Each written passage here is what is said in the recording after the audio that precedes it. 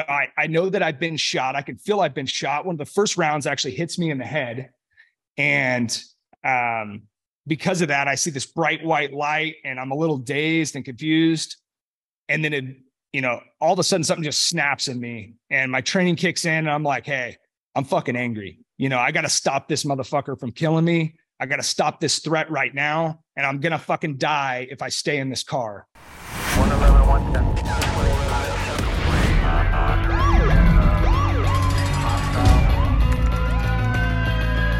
Training to be a street cop.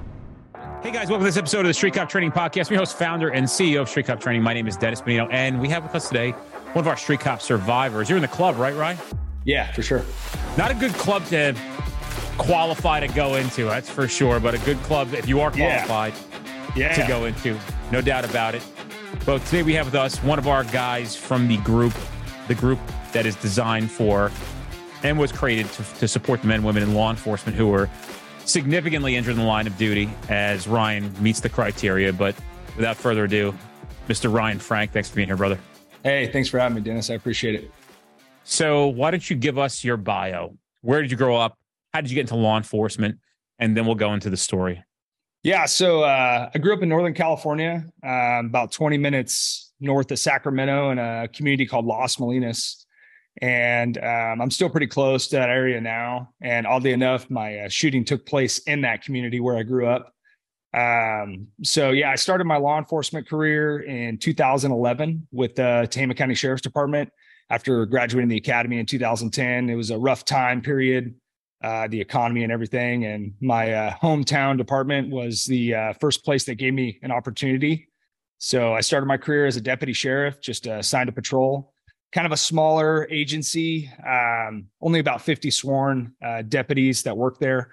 So that gave me the opportunity to, work hard, be proactive, and kind of make a name for myself and get into some specialty assignments. So in 2013, I was fortunate enough to be on our SWAT team. It's an interagency SWAT team.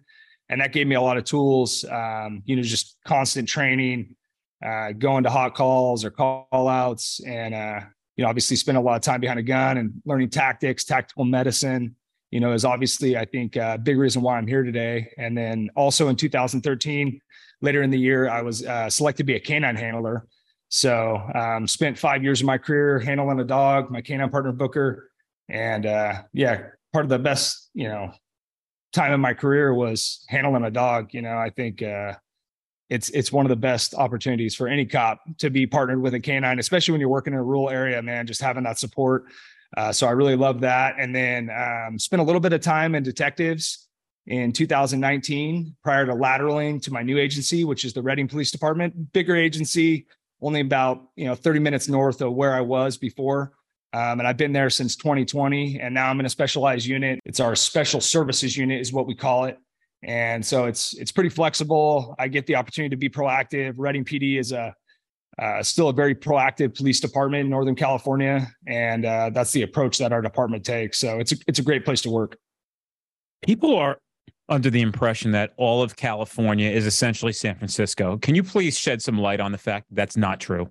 Yeah, no, I mean, it's crazy because, you hear that all the time about California. And honestly, where we live is freaking beautiful. Northern California is a beautiful place. And yes, we do kind of struggle with some of the legislation that kind of restricts what we do. And I think not only in California, but across the board, it's changing. And being a police officer is getting harder and harder. You have to have so many more tools.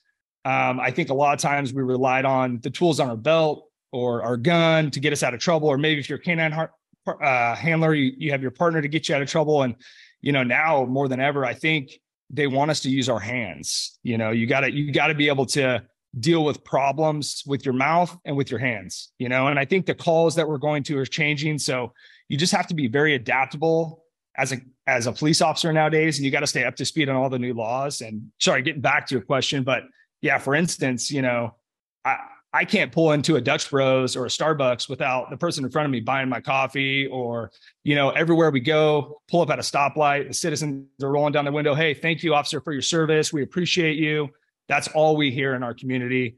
It's a very small percentage of the people that don't support the police. And unfortunately, those people are the most vocal, I think, online and to the media to share their negative experiences. But I would say a majority of our community that we support is, overwhelmingly supportive of us and what we do.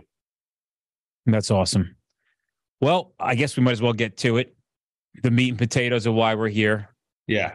So might as well start. When, where, how, why? Yeah. So July 7th, 2018, I was working swing shift. So I worked 2 p.m. to 2 a.m. I was a canine handler at the time. It was my Friday. I think it was a Saturday night because I was working kind of the back end of the week. And my wife, who is a dispatcher with our agency, worked day shift that day.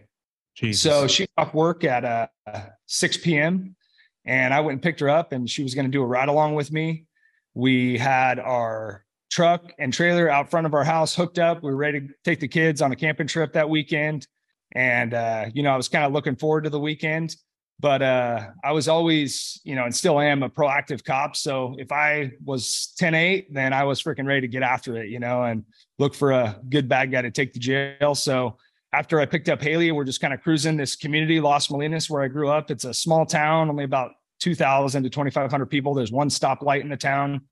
There's some convenience stores, some gas stations, but it's also a community that has some poverty. So, a lot of our, criminal activity would take place in this community. And specifically, there was this parolee, a guy that's on parole that was wanted for some fresh charges and a parole violation that I was looking for. So Haley and I are cruising along. She's in my passenger seat. I got my dog in the back, Booker, and we drive by this Dollar General gas station. I'm sorry, it's not a gas station. It's more of a convenience store.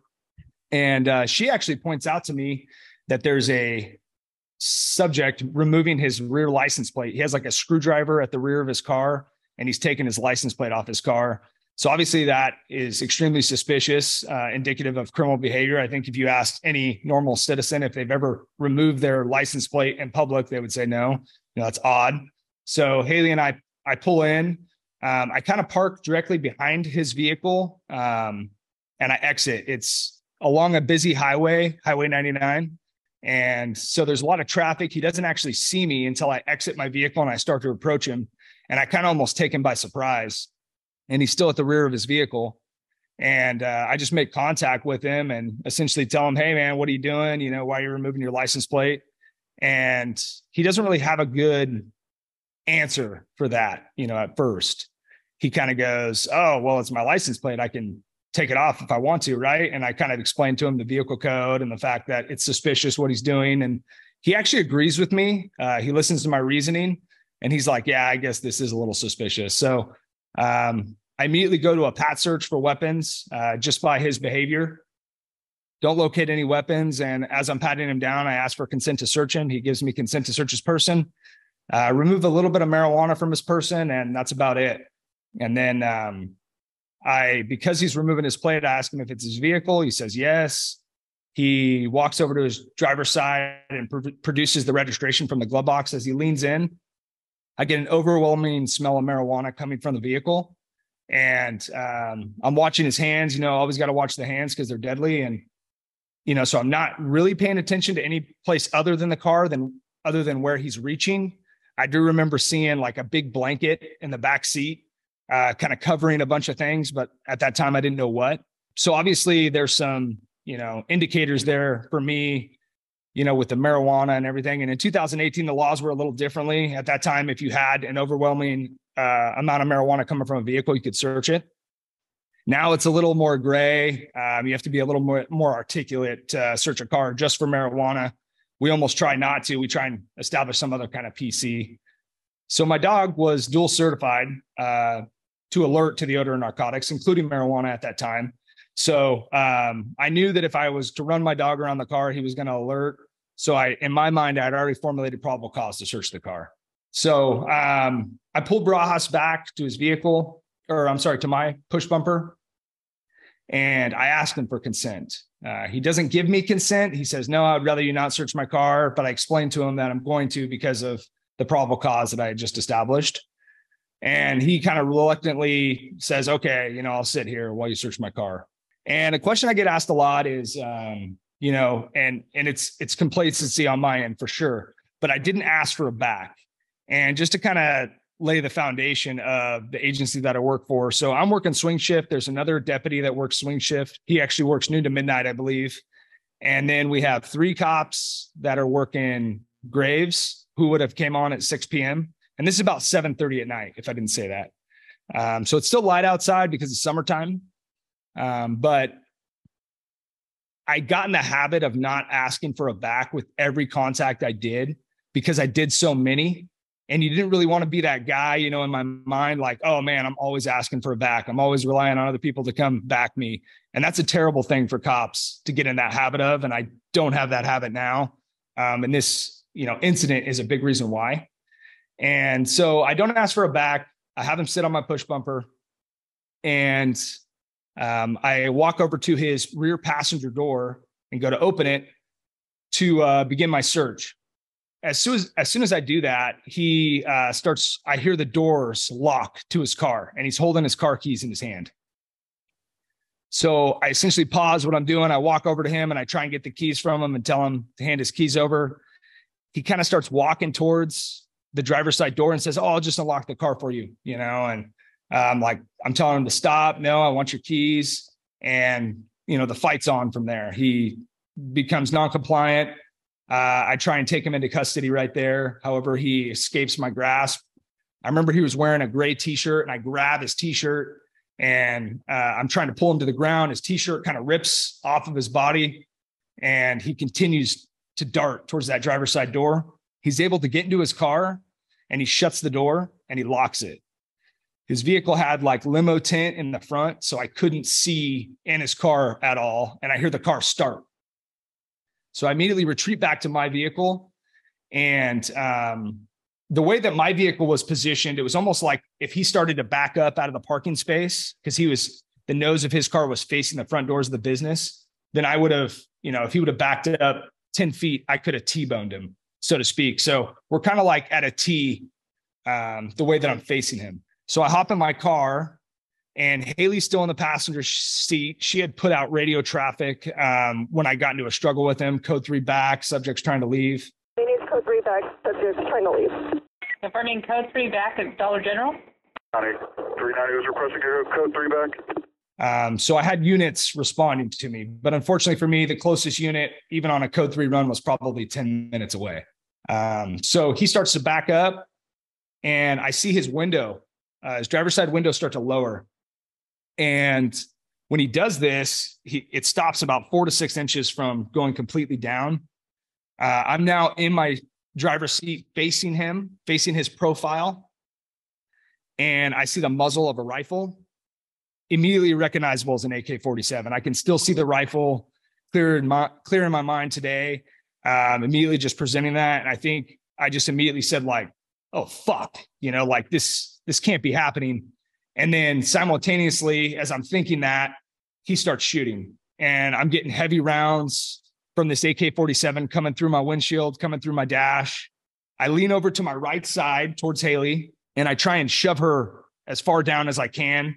And simultaneously, I can feel myself getting shot through the vehicle. 1199, shots fired, 1199. Copy, 1199, shots fired, Dollar General, Northwest. 1199, shots fired, 1199. It's just round after round after round after round. He shot 71 times in a about 30-second time span. So I'm leaning over to my right side. I'm right-handed. So I'm drawing my gun, which is extremely difficult. I got my center console and everything. I'm kind of on top of Haley, and I'm able to draw my gun. And I remember sticking my gun up over the windshield because in my mind, I wanted to put some suppressive rounds downrange just to stop him from shooting. And this is a crowded parking lot. I mean, there's people everywhere, especially this time of day, the summertime, the highway's right there. And he is just letting loose. And I remember thinking like, almost feeling sorry for myself. Like I'm sitting there going, gosh, I'm such an idiot. I'm going to die and not even get to shoot my gun. And, just almost like having this little pity party, having a lot of fear. I know that I've been shot. I can feel I've been shot. One of the first rounds actually hits me in the head. And because of that, I see this bright white light and I'm a little dazed and confused. And then all of a sudden something just snaps in me and my training kicks in and I'm like, hey, I'm fucking angry. I got to stop this motherfucker from killing me. I got to stop this threat right now. And I'm going to fucking die if I stay in this car. So I roll back to my left. I open my driver's side door. I exit. Obviously he sees what's going on. He's got a perfect view of me and he's only about 10 yards away from me. And so I can tell that the rounds are directed towards me. Well, in my mind, I had tried to shoot when I was in the car. I never did, but I thought I was having like a gun malfunction, like my gun wasn't working. So I immediately dropped to a knee outside my door. I do a tap rack with my pistol. I eject a live round on the ground, but then I come up to shoot kind of at an angle, at a 45-degree angle over my hood, because he had continued backing up. So now he's almost closer to the passenger side where Haley's seated in my car. So I try and shoot over my hood. He was waiting for me to pop up and immediately get some rounds off. So as I retreat, I get shot a couple more times outside my car. I'm still with it. I can still think. So I retreat around to the backside of my car. And as I'm doing that, I can see the rounds are coming through my glass. They're even blowing out my rear hatch. So rounds are zipping over my head. And as I round the corner to the passenger side, coming around the backside of my rear hatch area, I just immediately come up on gun and start firing and advancing towards him. And that was the game changer in this incident. As soon as I started shooting back and was putting accurate rounds down range, it completely changed his demeanor. I remember one of the first rounds that I shot on the move, advancing towards him, shatters that little bit of glass that was up on his driver's side door window. And then I can see him throw the gun to his passenger seat and try and manipulate his gear shift. And he's trying to get the hell out of there. Like, now that I'm shooting back, he doesn't want to get into a gunfight. He just wants to leave. And so I'm advancing towards his vehicle. I'm continuously shooting on the move and just shooting as many rounds accurately as I can into that driver's side door area where he's sitting. I also see out of the corner of my eye, this fuzzy brown object kind of run by me. And it wasn't until like minutes after the incident, when I played it back in my mind, I went, oh shit, that was my dog. My dog had gotten out during the chaos and had tried to actually window deploy as he's driving off. And so my dog had continued to chase his car. So he takes off as I'm shooting and he drives, he kind of hops a curb and gets to 99 and goes northbound towards Red Bluff, and which is the city north of Las Molinas. And that was the worst feeling in the world, watching this guy that tried to murder you and murder your wife and endangered our public is now fleeing at a high rate of speed away. And that sucked. I mean, I'm sitting there going, gosh, dang it, man. Like, how could I not have stopped him in this parking lot? Now I'm thinking about the other officers that are going to have to deal with him, the community. What's this guy going to do? He's clearly homicidal. And, I kind of pushed pause for a second there and realized, I'm shot. He's fleeing. I need to check on my wife. My dog's somewhere. I have a lot of work to do. So I immediately had to just take action. So I go back to the passenger side. I don't put any, and at this time I hadn't put any radio traffic out. There's a time to put out radio traffic. That was probably the time to do it. You obviously don't want to be in a gunfight and be on the radio. You want to deal with the problem. But I had to check on my wife because in my mind, when I opened that door, she was going to be dead. Because I knew I was shot. I could feel blood running down my arms like a faucet.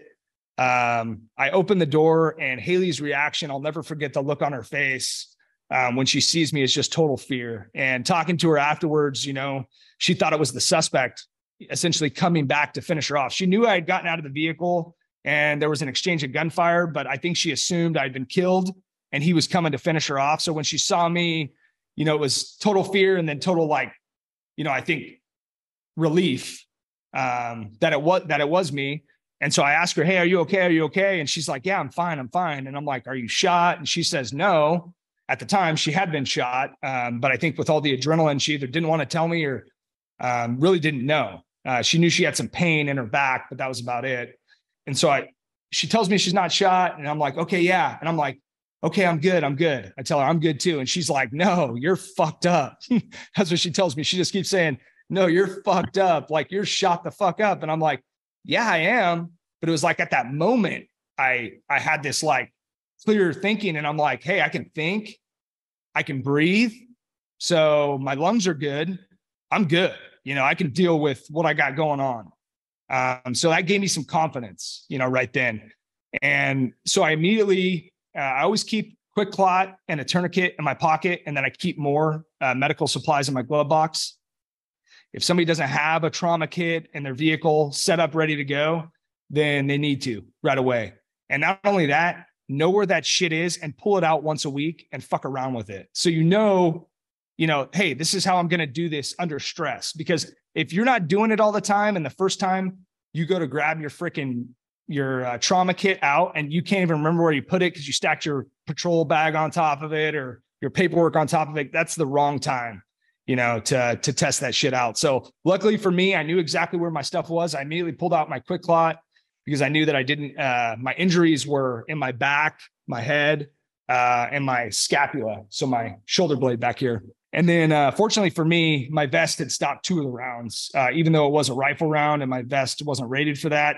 It was just the fact that the bullet had traveled through other objects and had slowed down enough to where my vest actually stopped it.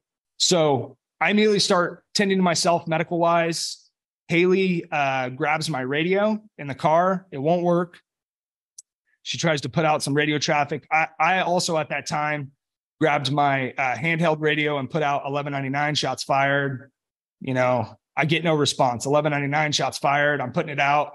There's no response from dispatch. So what had happened is I wore a Bluetooth lapel mic that connected to an earpiece.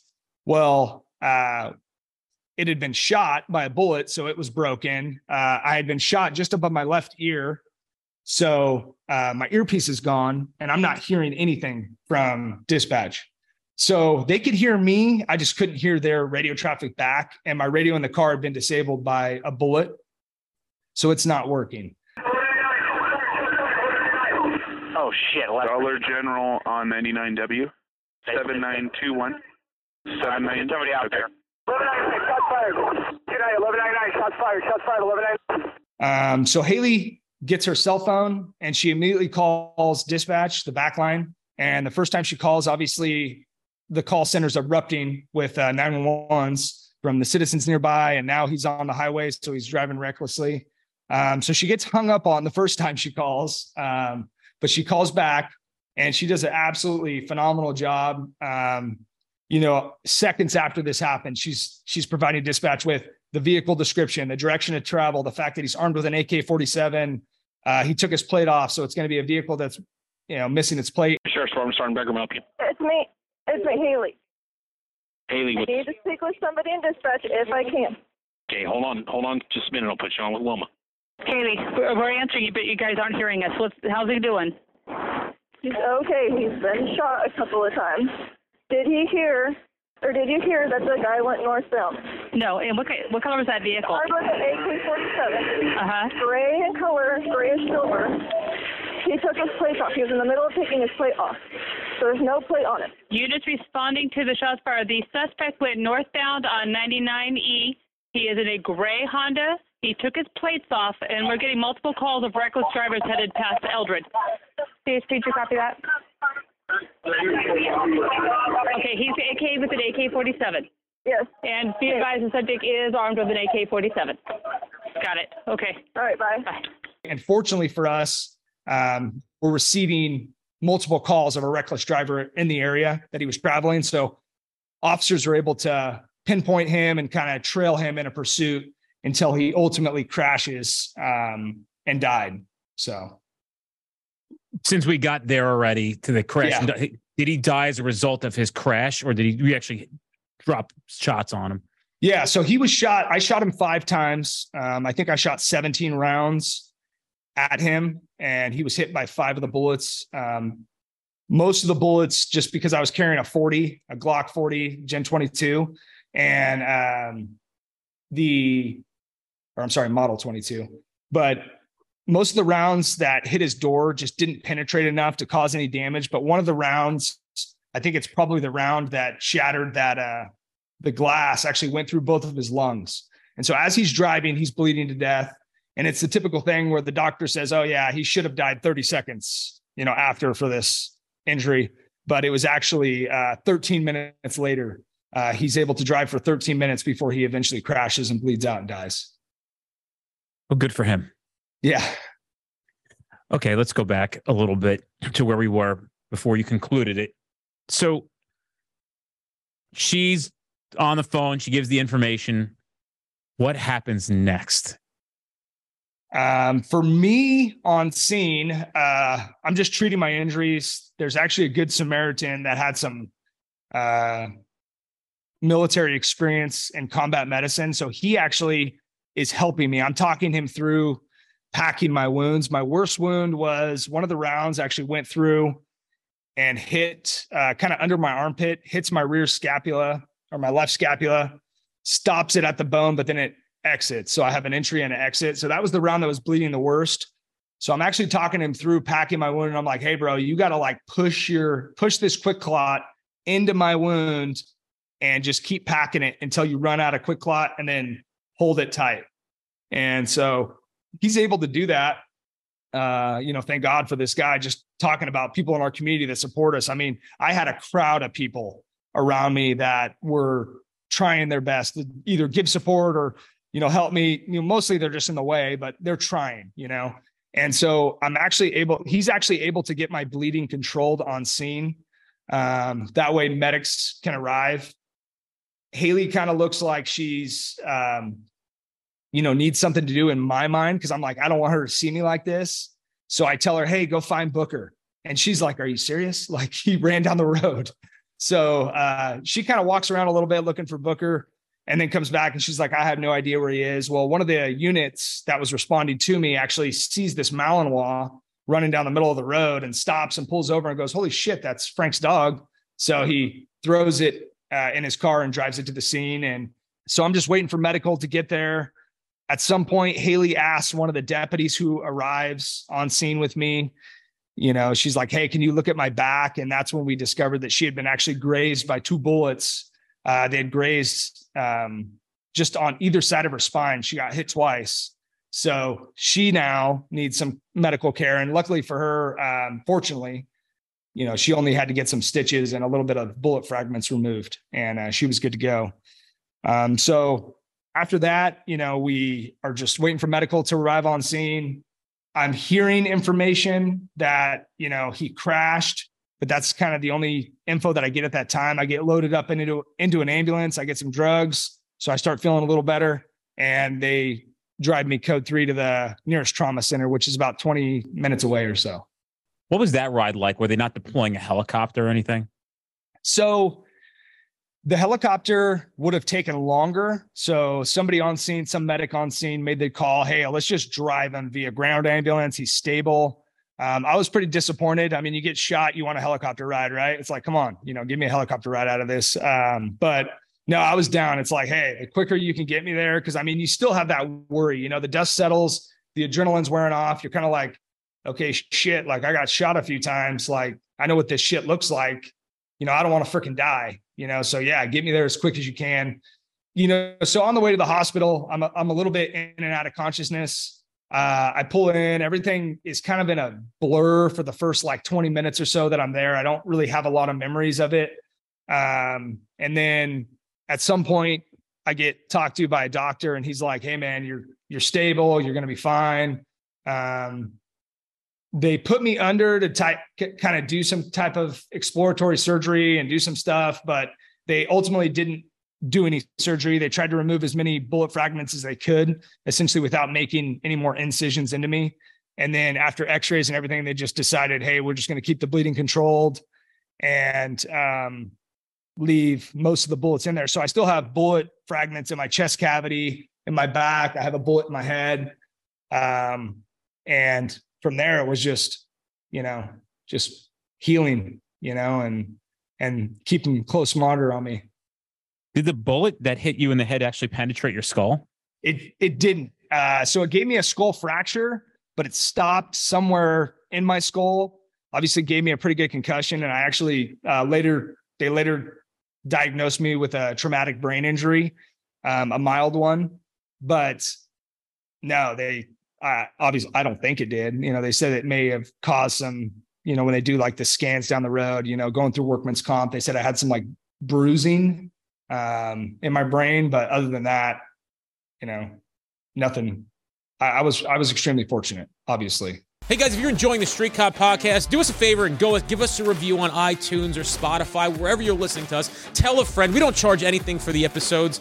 We appreciate your support. Check us out on any social platform by putting into the search bar Street Cop Training. Give us a follow. We have a lot of free content coming out every single day that you might not catch here on the podcast, and it's important for you to be able to do your job more professionally, and we also entertain you as well. Man, I'm hard-headed, apparently. It's a good thing for the first time in your life. Yeah, no shit, huh?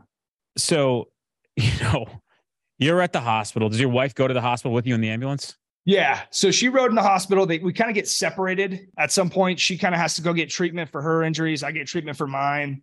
And then, I don't know how long it took, hours later. I mean, I remember being in the trauma room and our sheriff coming in to see me. And he's just got like tears in his eyes. First time this has happened, I think in the history of our department, that an officer was shot on duty. And he's like, man, I thought you were dead. So, he said that all he heard was Frank's been shot. He got shot with an AK-47 and one of the bullets hit him in the head. He got shot in the head and somewhere else in his body. And so everybody, that is hearing this information that isn't on scene and actually physically seeing me that I'm okay, is going, holy shit, he got shot in the head with an AK-47. He's obviously dead, and you know how these things go where they say, okay, yeah, he was rushed to the hospital with a gunshot to the head. And you're thinking, okay, he's dead, but luckily for me, I'm not dead. And so that was harder, I think, for most people. And, talking to a lot of guys after, a lot of guys showed up at the hospital and didn't want to leave, they're getting like in 415s with the staff. I'm sorry, I use codes. We know what that means. I know what a 415.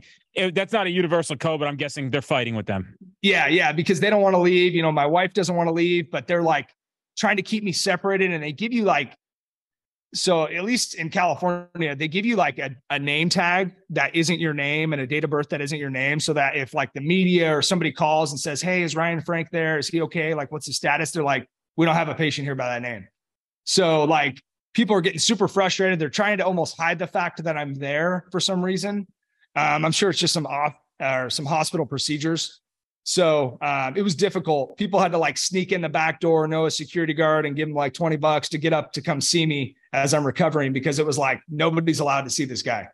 So it was interesting. So your wife is separated from you.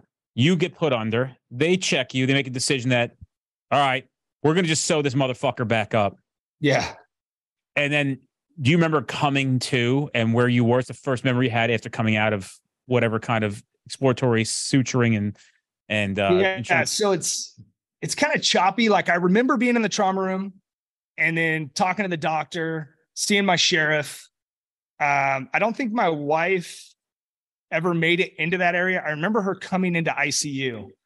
So at some point they put me up in ICU, I remember my wife being in there, and at first they were like not going to allow her to be in the room with me, but shit, I think she slept in the bed next to with me for the next 4 days that we were there.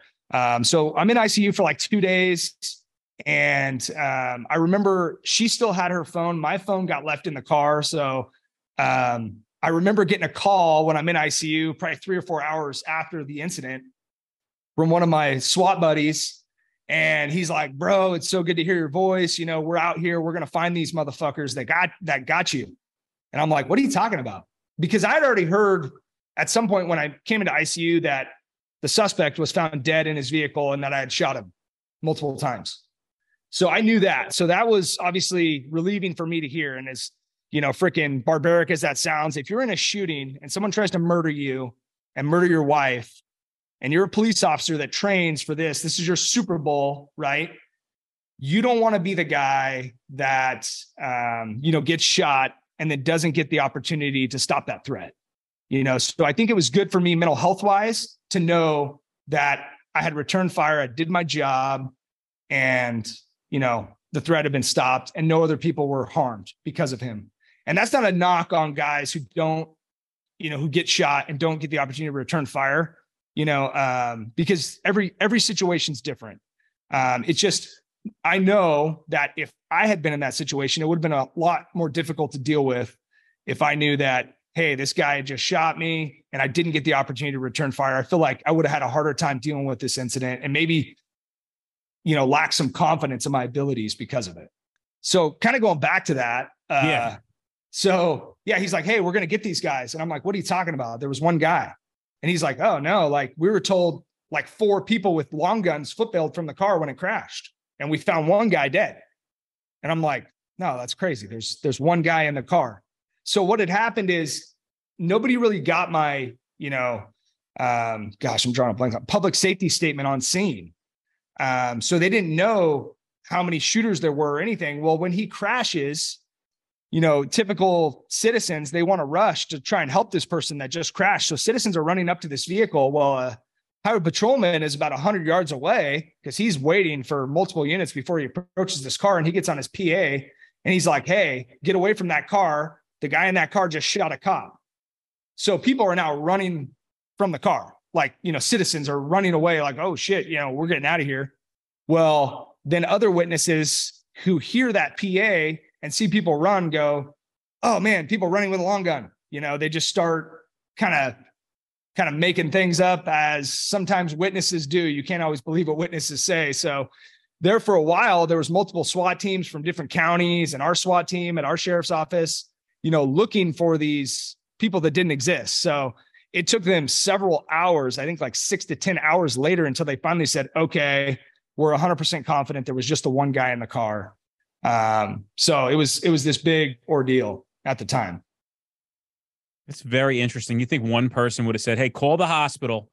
If that cop's awake, go ask him. Was there more than one shooter? Right? I mean, yeah, this is definitely not Monday morning quarterbacking, but like at some point, you got to say to yourself, or hold on, is there veracity or corroborating the story?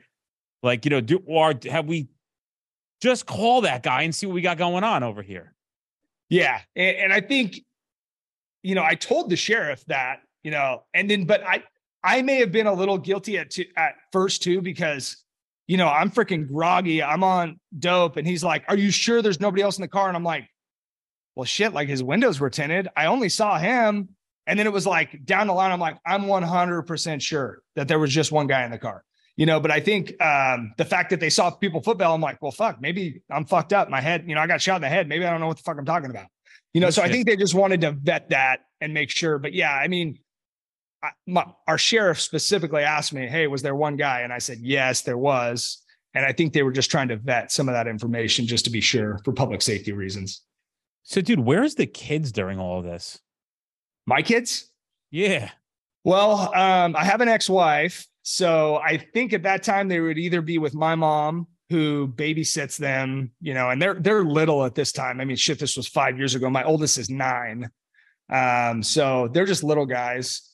And they could have either been with their mom, but I mean, getting to see them afterwards, you know, I didn't tell them for several years that, you know, I had been shot. You know, it was just kind of like my arm was in a sling because I had broken my scapula, and I had some wounds, obviously, that I could kind of cover with a shirt, and then obviously the wound on my head. And I just told him, oh, Dad fell down at work and I got hurt, you know, because I think, gosh, my oldest probably was 4 at the time. It's young.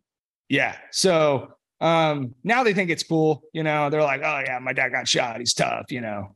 And so, but yeah, at the time, I kind of restricted them from that, you know, side of things. So I remember, oddly enough, makes me think of it. I remember, you know, they do like a critical incident debrief, and somebody had forgot to like invite me and my wife to this debrief that they had planned.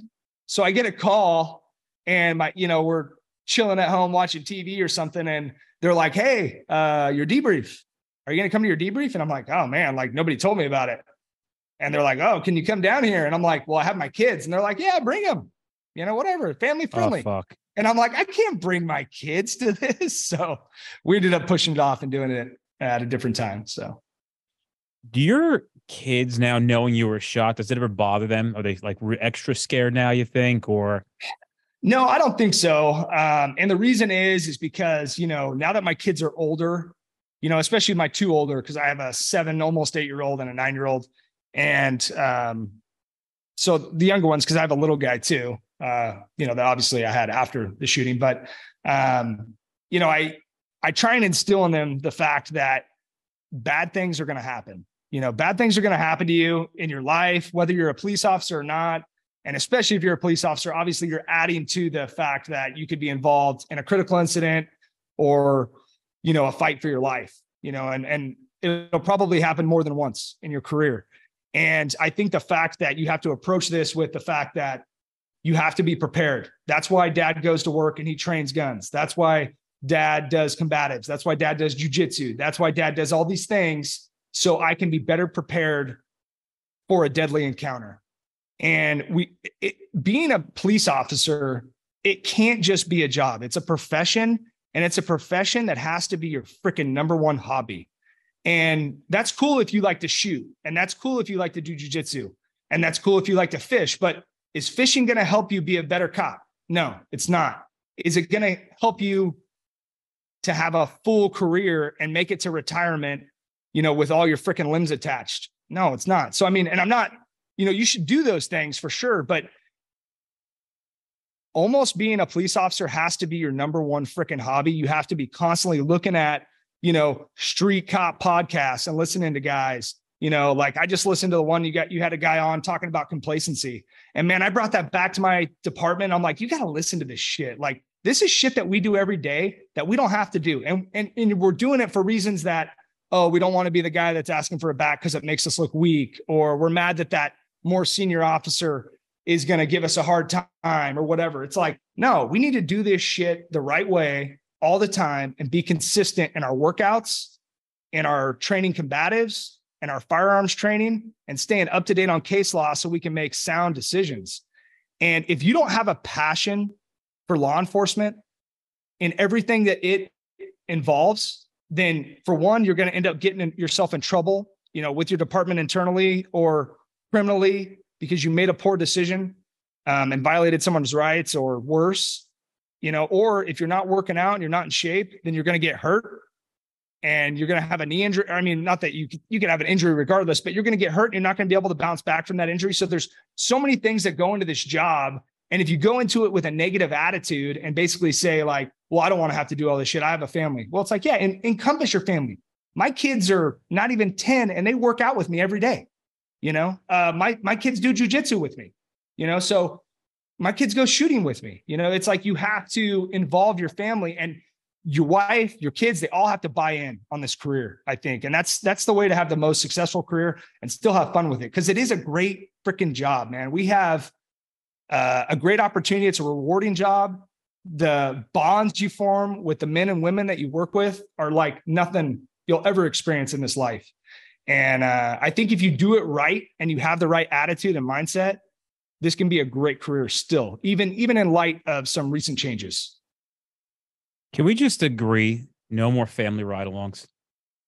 Yeah. It's funny. My wife loves to do ride-alongs, Go with somebody else then. Yeah. Yeah. But you got to be careful, dude. You got to be careful. She's going to ride with a female police officer. But even then, you got to be careful as well. So, yeah. This is a strange profession. Right, sure. Yeah. Luckily, I have a partner now. So, like, the seat's taken, But no, I think that's, my wife's a total stud. And, I sent your guy the audio clips. I don't know if you guys are going to play them or not, but you hear her call in. And, you would never know that freaking 5 seconds ago, she was just getting shot at and shot because she's just so cool, calm, and collected, and given that, important information out, so the other officers have that information. And, because that's the thing, like, yeah, you've been shot and you're wounded and it's chaos, but you have to realize there's still work to do. The job's not done until the bad guy's in custody, or at least we can take a pause and set up a perimeter or something, but we can't just say, oh shit, I've been shot. Like, I'm just going to lay here, or whatever, you got to continue that call until the end, so that other people are safe and yourself safe too. So what was the deal with the suspect? why did this go down? What was in the car? What was his history like? I don't want to give too much clout. You don't got to name the motherfucker. Yeah. Yeah. But No. So he had ties to drug trafficking. He was from the Stockton area, which can have some rough areas. And what the investigators had learned is he was involved in drug trafficking. He had like a little over 2 pounds of coke in the car, cocaine. He had over 20 pounds of weed.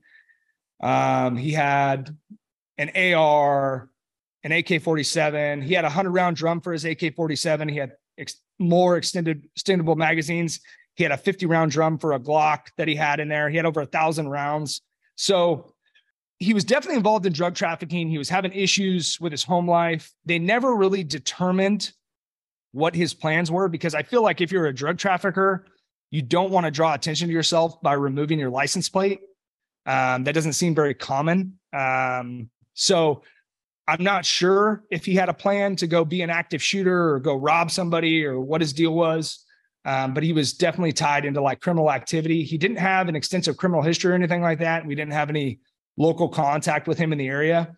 But something going back that I did, and I always do, is, when you're running those people's names and you're conducting business, that's your opportunity, to talk to them. So I said, hey man, like, what are you doing in this area if you're from out of the area? Oh, I'm just here. I just drove here. And I'm like, okay, well, where are you going? Oh, I'm going to go back home. Okay. So you left your house and you got here to this community that has no reason for you to be here. And you took your plate off and now you're going to drive home. And he's like, yeah. And I'm like, okay, that doesn't make any sense. So look for those indicators, that something more is going on. And that's what, allows me to continue to kind of dig and prolong my investigation, so that I eventually get into a vehicle search. And that's the kind of things that we do every day as cops.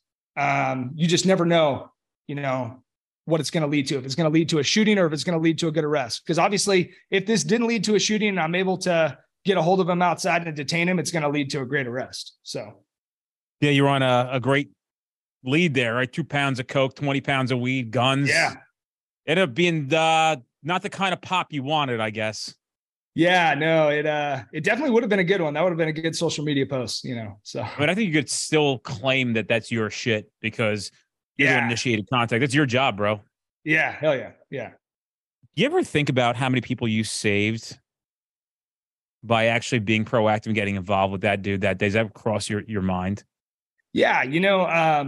It being 5 years ago, you definitely have reflection of it. And it's kind of scary, to think about what was this dude's plan.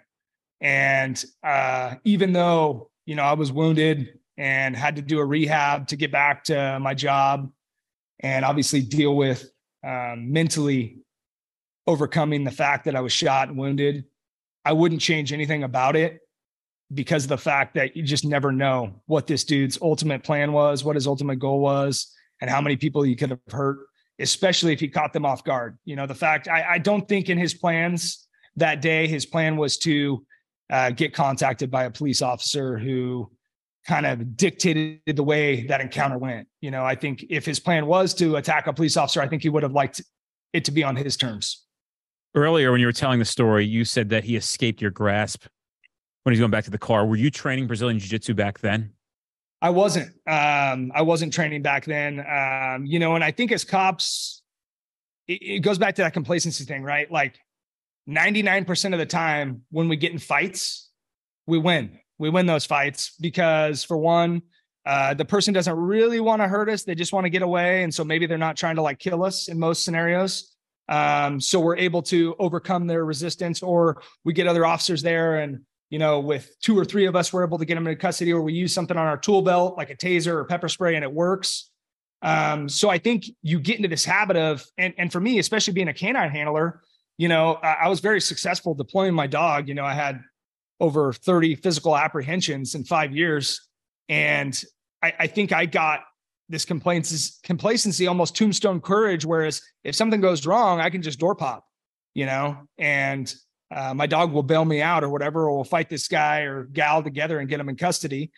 And, I learned after this incident, it took me a long time, to realize it, but, you have to train these combatives whatever it is, whether it's jujitsu, judo, wrestling, whatever techniques you want to use. Obviously, I would just encourage that when you train these things, they're more applicable to our job. Because obviously, if you're training how to do an Ezekiel choke, it's like, well, you can't do that on the job unless it's a deadly force scenario. So, I would focus my attention more towards like wrist locks, arm locks, and control holds that way. But, going back to it, it's one of these things where most of the time when we get in fights, even if we don't have a fighting background, or we wrestled in high school or whatever, we win. Well, you got to train for those times when you're going to fight some dude that wants to kill you, and he may have a martial arts background, so you got to be able to stay cool, calm, and collected. And that's the biggest thing with training combatives is, man, for nothing else, it teaches you how to be calm in a fight. Because any fight I'd ever been in before I started training, you just fight, you kind of spaz out and throw punches or kicks or chokes or whatever. And you're just fighting, people are throwing hands. And what you learn is once you start training these things, that the other guy is the one that's freaking out and he's spazzing out, and you're completely calm and control. You're saving your energy. You're using your body and your techniques that you learned, and you're way more successful. You think he would have escaped your grasp had you been trained? Probably not. No, I mean, you never know. I mean, the thing is, if somebody really wants to get away and you're standing up and he darts past you, like that's what this scenario was. So I really didn't have, if I had him in a standing modified or some kind of searching technique where I had a good grasp of him already, there's no way I believe he would have this time if the scenario was set up differently. But in that particular scenario, I don't know. It would have been tough.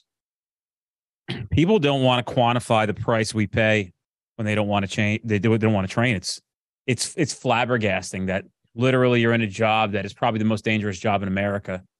Yeah. And you're just like, yeah, just take it lightly. It's no big deal. Like, it's never going to happen to me. Yeah. And that's the other thing is, like, even if you work for a department, like the department I work for now, man, they push training hard. We're doing, at least one firearms training a month, and it's good freaking training. It's training that, every month we have a group of range masters that putting out training that's realistic, to training that we might, if we do have to discharge our firearm, like setting you up for the real world and trying to get the best equipment for us to succeed. And then also, we started incorporating the Gracie survival training. Koga is really big out here on the West Coast, and we're kind of transitioning from Koga into that Gracie survival training. And shoot, just a couple months ago, we had a freaking 10-hour training day for all our officers.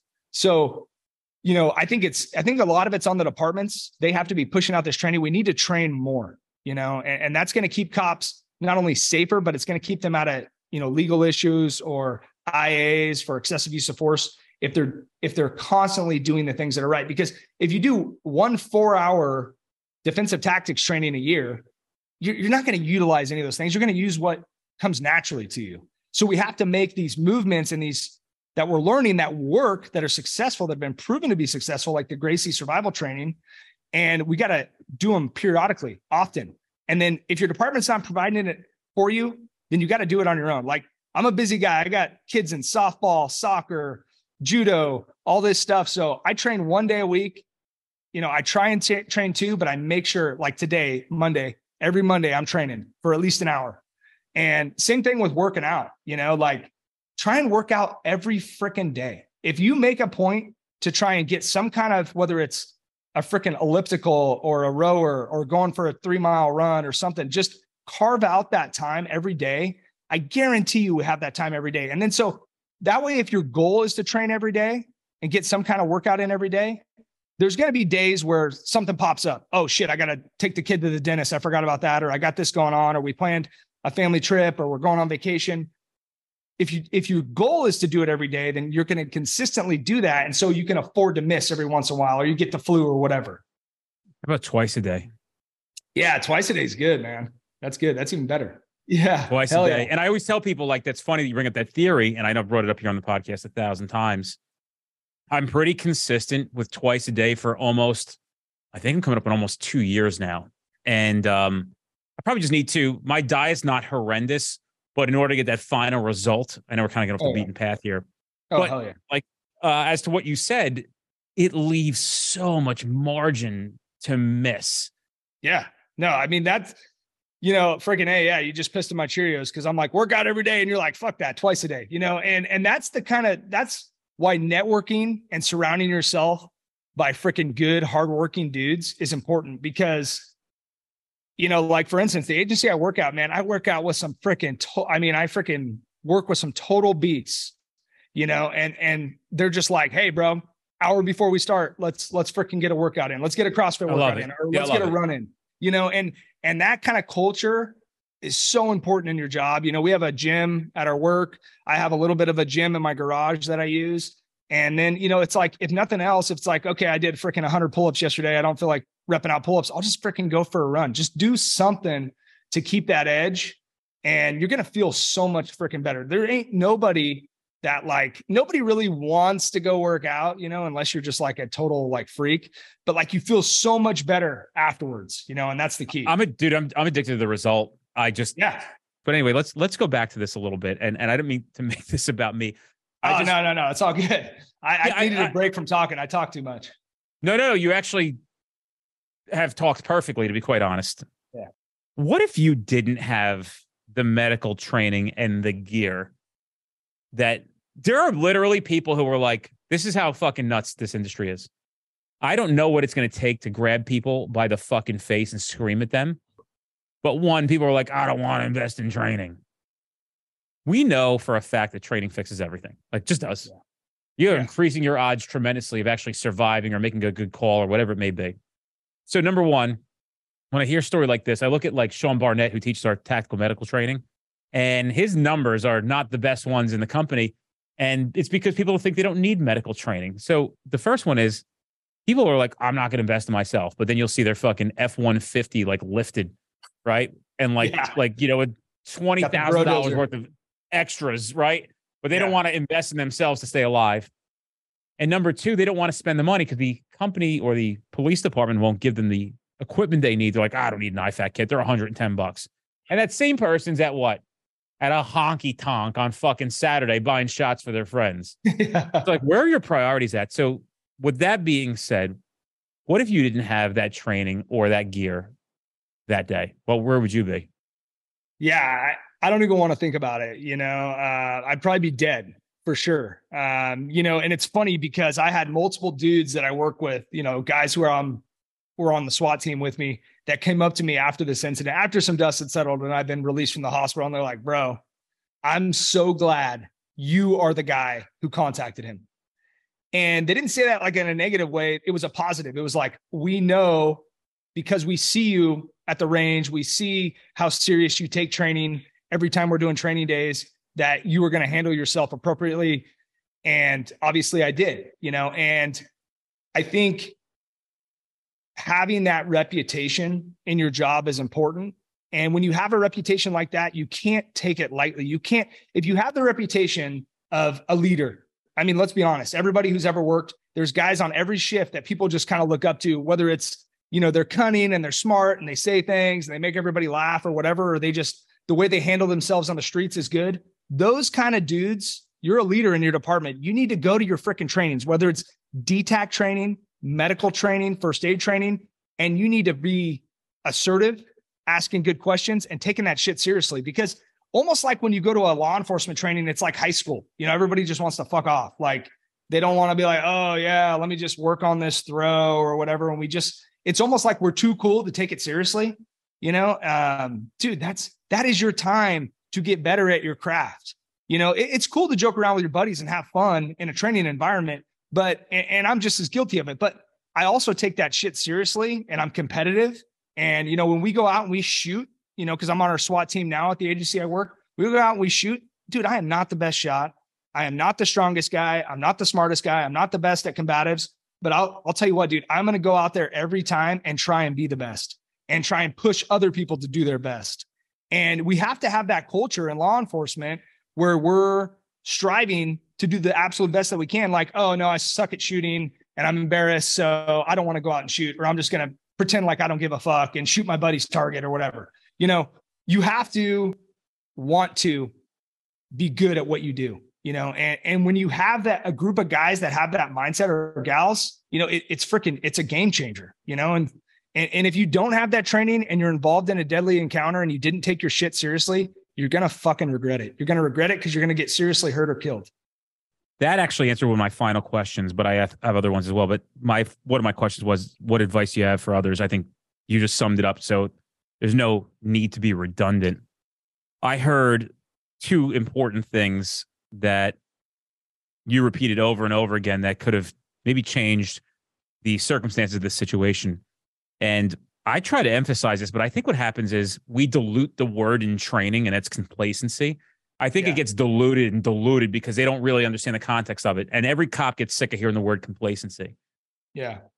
Maybe we should come up with another word that defines this thing that you must take so importantly, because it's not just you, it's other guys and girls, military, law enforcement. They repeat the same thing.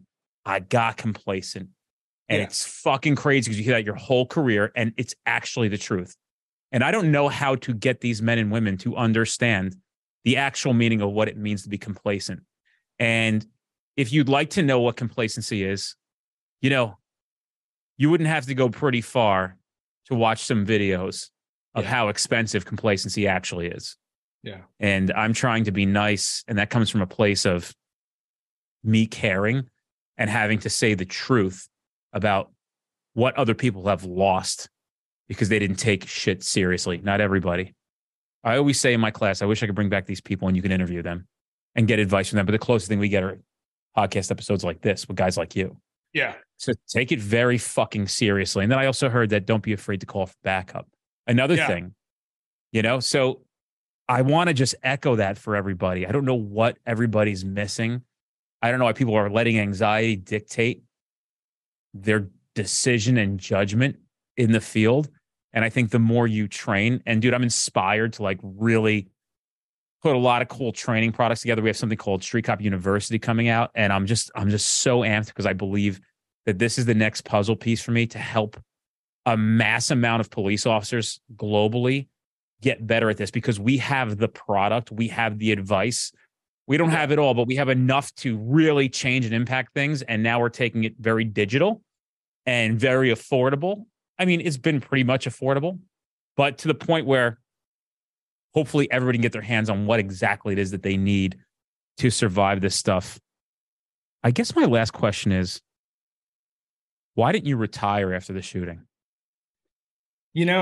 I think I was 29 when this happened, and I didn't want, I think, when you get into law enforcement, you're told from the academy, maybe even before that, when you start doing ride-alongs or whatever, or just doing research, you're told that you could get shot, that you could be in a shooting, that bad things could happen to you, and you're better trained, so you're going to survive. And I think this was a good example of that for me, I knew I'm out there pushing the limits every day, going after really bad guys, getting in foot pursuits, canine deployments, vehicle pursuits. The risk, and the risk is amplified by how proactive you are. So it's extremely important to take your training seriously. Like we've said, I know I'm freaking beating a dead horse here, but not only that, and try and constantly get out of bad habits. Like, for instance, I didn't call for a back this day, but I was consistently not calling for a back. It wasn't like I just didn't do it this one time. I was doing it on my own all the time. So we got to get out of bad habits, and we got to have thick skin when people give us advice. And, to answer your question, why didn't I retire, is I just wasn't done yet, man. I didn't want this guy to dictate when I retired. I love this job. I still have a passion for this job, and fortunately for this story, I get to go to academies and teach on officer survival. And, it's open doors for me to be able to network with guys like you. And I'm not knocking anybody who does medically retire, because my injuries weren't as severe as other people's, but I wanted to do everything I could to get back and prove to myself and the guys that I worked with that I still had what it takes, that I could get through this, freaking deadly encounter and my physical injuries, and get back and do the job and do it the same way that I've always done it. And it's gratifying to be able to be back where I am and still freaking grinding and out there and still hunting bad guys every day. Well, Ry, I think this is a good place to end. And I want to thank you so much for your service to everybody and taking the time today to share your story, because this was a good one. And I got to tell you, I think people are going to get a lot of value. And the bigger the podcast grows, a lot of people are going to listen to this, and it makes a lot. So maybe somebody will hear this and buy that IFAC, get that training, sign up, take this shit seriously today, go to Brazilian Jiu-Jitsu, work out, whatever it may be. But with that being said, dude, I appreciate it so much. Hey, I appreciate you for having me, man. It's been awesome. It's good to actually meet with you face to face. So yeah, one day in real life. Yeah, for sure. Well, I appreciate it, bro. Thank you so much. All right.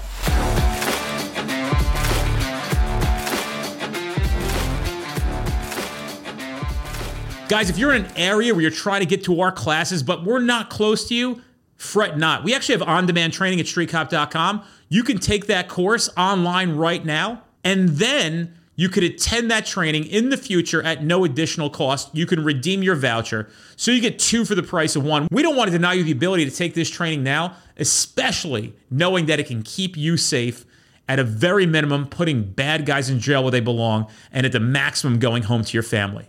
Check out streetcop.com for that offer.